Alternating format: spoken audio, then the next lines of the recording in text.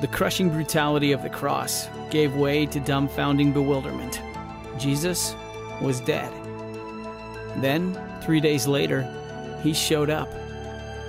After Jesus ascended, the Holy Spirit poured out on the early church and began his journey across the oceans and across the millennia to collide with you as you sit in this room today. The gospel crossed mountains. The gospel crossed cultures. The gospel crossed hills, valleys, and what you do when you leave this theater carries the story further. The book of Acts began on the other side of the mountains to our east. It continues in your heart, and its next chapter begins on the sidewalk outside. This is the book of Acts.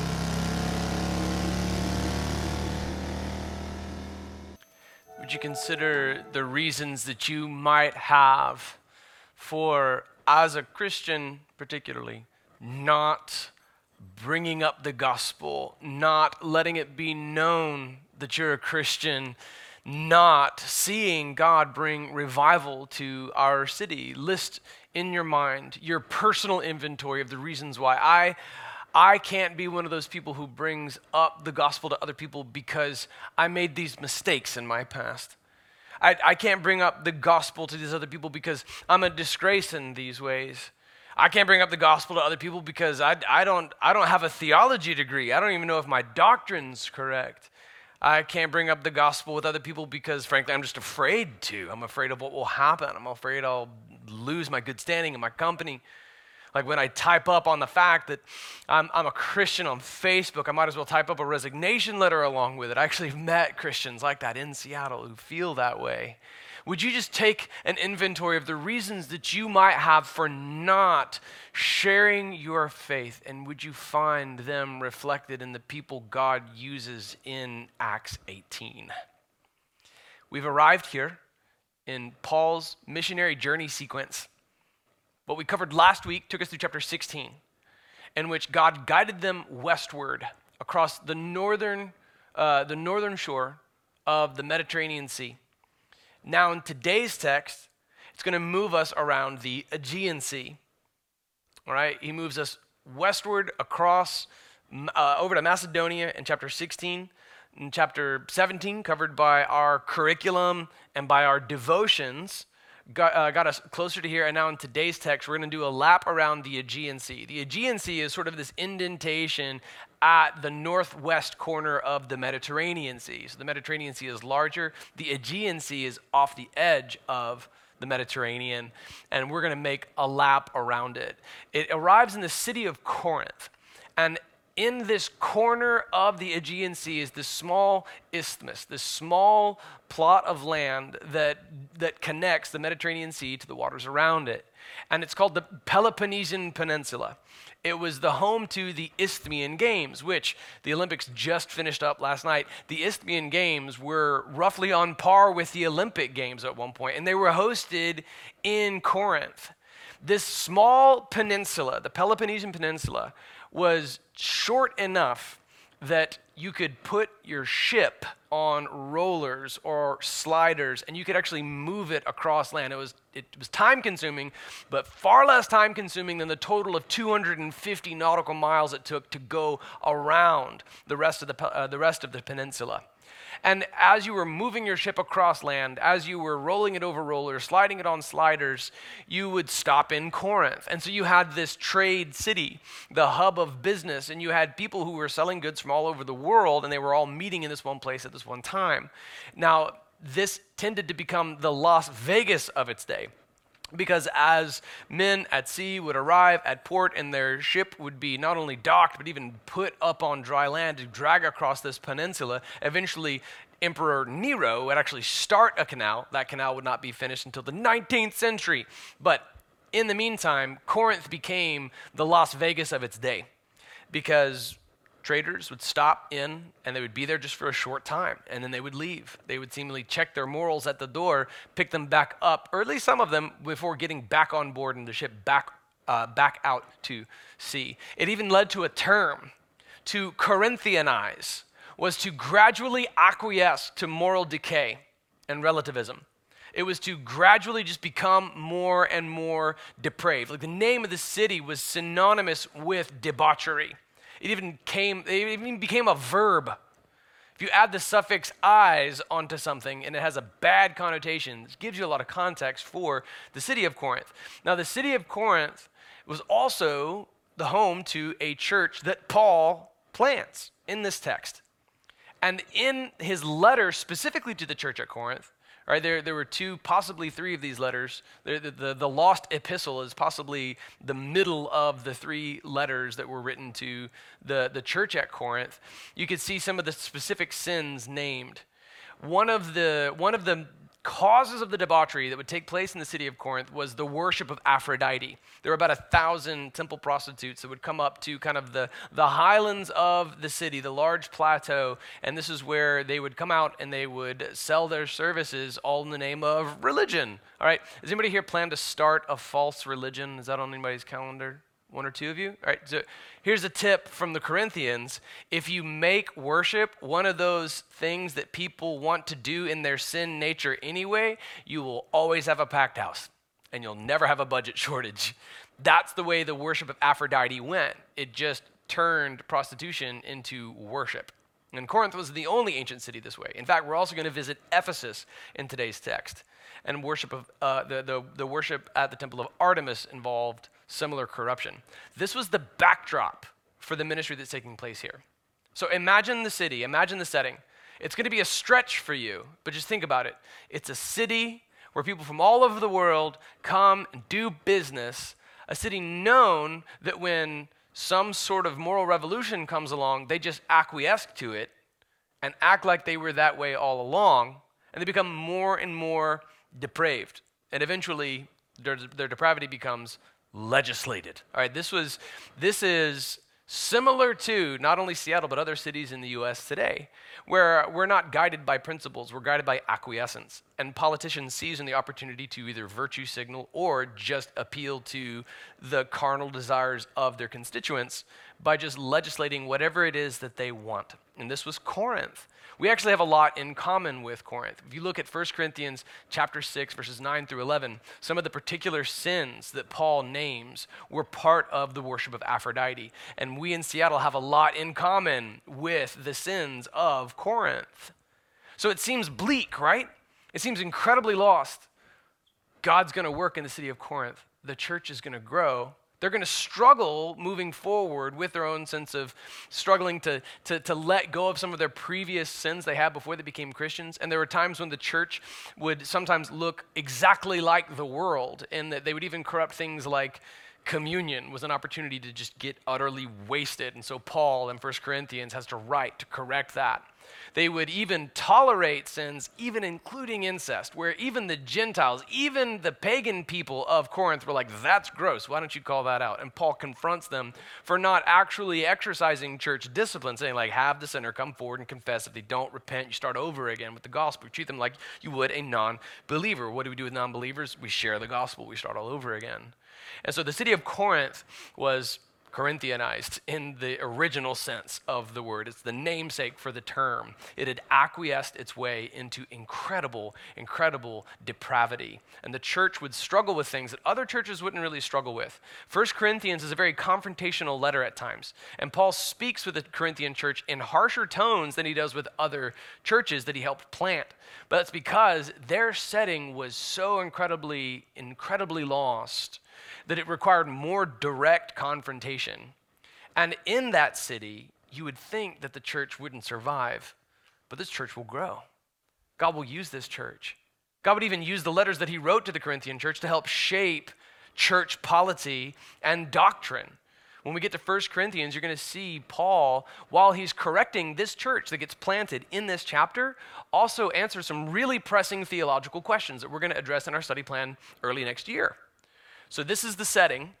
Okay, next year when we start studying 1 and 2 Corinthians, and I say, do you remember back when we studied Acts 18? You'll be like, aha, that's right. Well, this is that day that you're going to recall. Are you ready? Okay, mental photograph. All right, Acts 18. After this, he left Athens and went to Corinth, where he found a Jew named Aquila, a native of Pontus, who had recently come from Italy with his wife Priscilla, because Claudius had ordered all the Jews to leave Rome.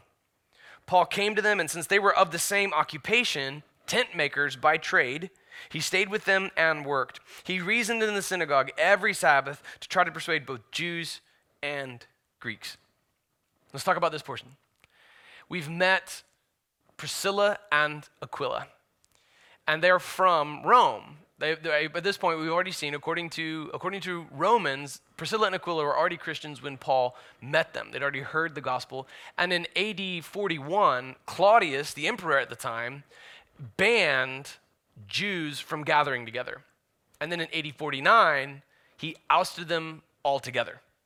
He banned Judaism, and they were just kicked out of the city. So these were, in a way, political, religious refugees who had made their way to Corinth. And Paul meets with them. They practice the same trade that he does. In tent making, you often had to do some leather working. And so they had this in common. They had this shared trade.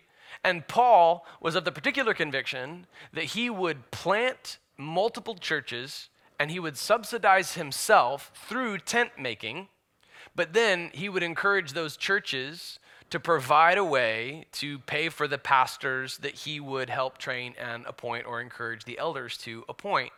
And he even would chide churches when he would return to them for not offering him a financial gift. He's like, I pride myself on not taking anything from the church, but you need to do this so that you can pay a pastor, so he can earn his living by the gospel, that those who share the gospel should earn their living by the gospel. In fact, in 1 Corinthians 9, he's going to emphatically point this out to this very church. He prides himself on subsidizing his own way as a bivocational pastor, as we call it today. In rabbinic tradition, rabbis were encouraged likewise to have a trade that they would use to subsidize their own lifestyles. But Paul, in speaking to this very church, would chide them if they didn't offer to pay him something. He would happily reject it, but he'd be like, offer it to him anyway, so I can shoot it down. You didn't offer me anything for me to shoot down. And so he would bop him on the head, at least in the theological sense. Bop. That's my impression of 1 Corinthians 9. Bop. You didn't offer to pay me. He'd speak the same way to the church at Philippi. He'd speak the same way to other churches and other points in his epistles. And he would draw upon this teaching in Deuteronomy that sounds at face value, prima facie, as though it were for livestock. Like, don't muzzle the ox while he's treading out the grain. And as Paul teaches about this, he says, do you think it's for oxen that God is concerned? Meaning, this was about providing for your pastor who provides for your church. So as a bivocational pastor, he would make his own way, and he would get the church in budgetary shape such that they could have a pastor whose full attention was on the church. He had this in common with Priscilla and Aquila. Some of it involved leather working. It involved a great deal of skill and engineering, which is pretty cool. And what I love about Paul is that he didn't view them as competition, but they would work together. They would collaborate. They had the kingdom of God in common. And I'm personally grateful when I see Priscilla and Aquila in heaven. I don't want to offend them. I don't know if it's possible to offend anybody in heaven, but I'm glad they got kicked out of Rome because they met with Paul as a result. They were refugees, victims of religious persecution, believed in Jesus as the Messiah, practiced tent making, met another tent maker, and as a result will become a part of his team. In the highest quality, the ancient manuscripts, they're named 4 other times in scriptures. 5 other times if you include one scripture whose historicity could be questionable. They're named multiple times throughout scripture, and they're always named together. Aquila is a dude. Got to clear that up. It sounds like I'm nitpicking, but also the name ending in A, if you speak Spanish or some other languages, you might hear the suffix A and think this is a girl's name. All right, this was not a Seattle definition of marriage. This is Paul's definition of marriage. For more on that, see Ephesians 5 and Romans 1 and 1st and 2nd Thessalonians and Colossians. Just read the whole Bible. So Priscilla is named first. That's what's fascinating, because typically within the hierarchy of society, you'd name the man first and then the woman second. Have you guys ever wondered which Jesse you're naming when you say Jesse and Jesse? If you spell it out, that'll reveal which one you think of first. If you must choose one of the Jessies Campbell, choose the one who's ministering to our kids. She is the better of the Jessies Campbell by far. Could she hear me in the lobby? Priscilla and Aquila did ministry together as a team. Now, when Jesse and I were dating, I was a youth pastor, and I also had this side business, and it sounds funny, drumming. That was what my bachelor's degree was in. That's what I did professionally. And I started this small business publishing music and recording for labels and things like this, and teaching drummers, teaching middle school drummers and high school drummers and coaching them to get college auditions and teaching drum lines and teaching them how to do this stuff. And so that was, the church that I started at was very small. I'd just been hit by Hurricane Ivan and couldn't afford to pay me very much. I mean, peanuts, sometimes literal peanuts. Jesse, here are your peanuts.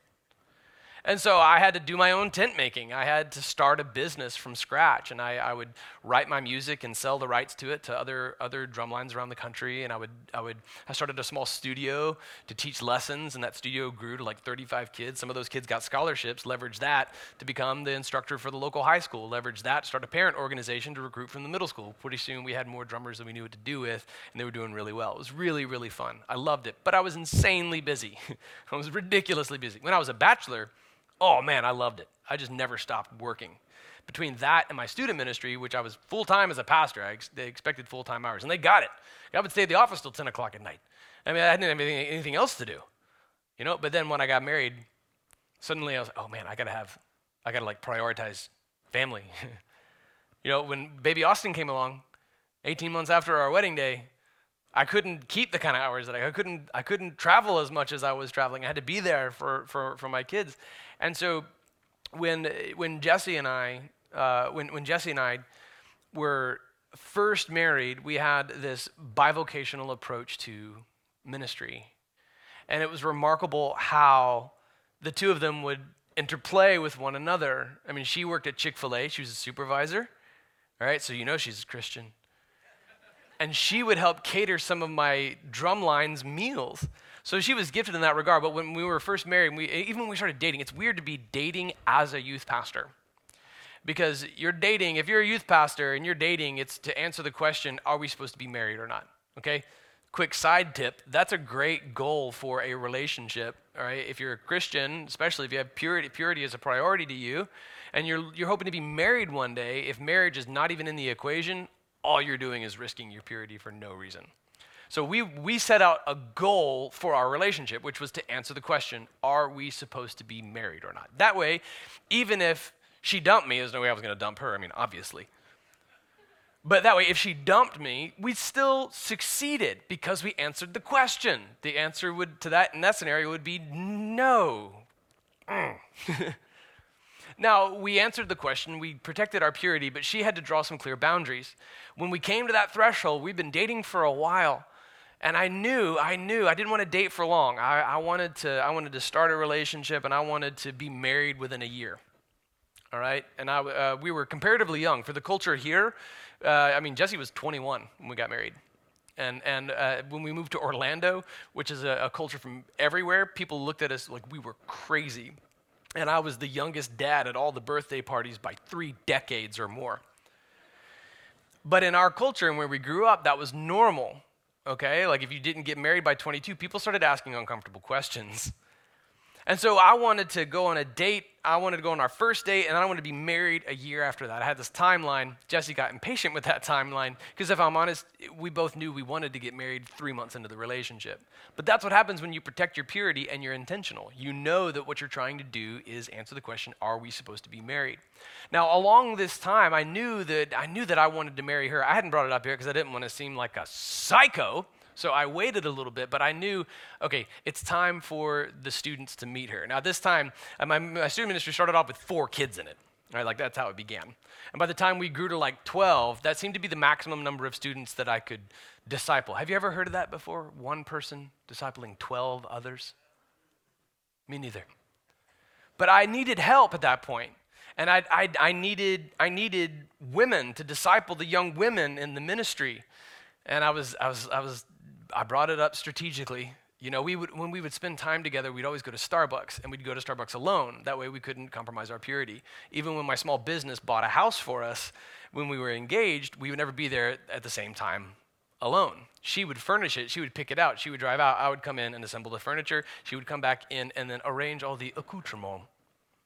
And while we were dating, I knew that it was time. I wanted her to meet the students. And then all the girls hated her at first. And it took a long time. But one day, when we came back from accountability time, I opened the door to the student ministry building, you know, the old chapel. That's like the universal place where the youth group meets, the oldest building on the property. And I opened the door, and I saw nothing but mascara. And they were like, "Shut the door!" And I shut the door, and I was like, I think that they had a breakthrough in there. And when Jessie was honest with me, she's like, "Look, I know that you're still recruiting your heroes." That's what I called my first team. I called them the heroes. That's why I wanted them to be the heroes. And when I was first recruiting the heroes, she's like, "I know you're still building your team of heroes." I asked God, "Give me 25 heroes. We'll blow the doors off this place with a $0 budget." You know, and God did it. It was incredible. But she's like, "I gotta be honest with you, I am not gifted in student ministry." Okay, I know you're thinking about Priscilla and Aquila, but I'm not gifted in student ministry. Like, I'll help you, I'll serve alongside you, but my two giftings, my two callings are in kids ministry and in illegal global missions. I thought that was the most fascinating combination ever. Either the safest form of ministry or the most dangerous form of ministry, nothing in between. And she was forthright about that. She was honest about that. And so when I was a student pastor and I knew God was calling me to be a lead pastor and churches would approach and ask if I was interested in being their lead pastor, the question would always come, "Okay, so what is your wife going to do for the church for $0 extra pay?" And I was like, "She's going to be my bride. That's what she's going to do. She's my bride." There's no biblical office for a pastor's wife. It's reasonable biblically to apply to her the same standards of the deacon's wife in 1 Timothy chapter 3, but there is no biblical job description for the pastor's wife.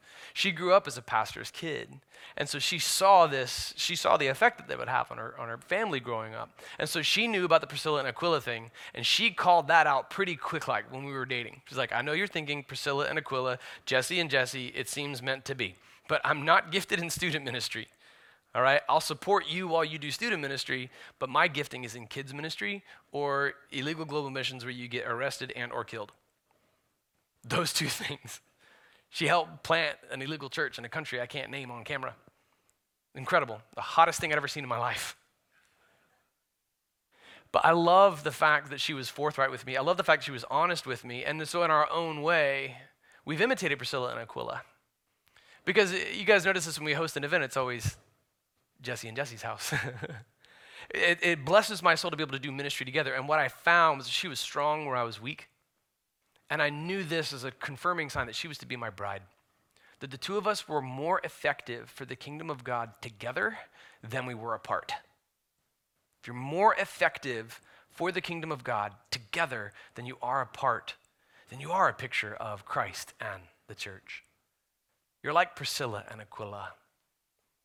Now, we're going to see more from Priscilla and Aquila as we continue in the text. Pick up with me in verse 5.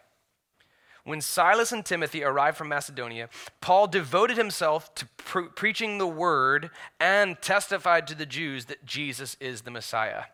Okay, now why did he wait until Silas and Timothy had arrived? Much of ministry involves pouring into teams, equipping others, counseling people individually.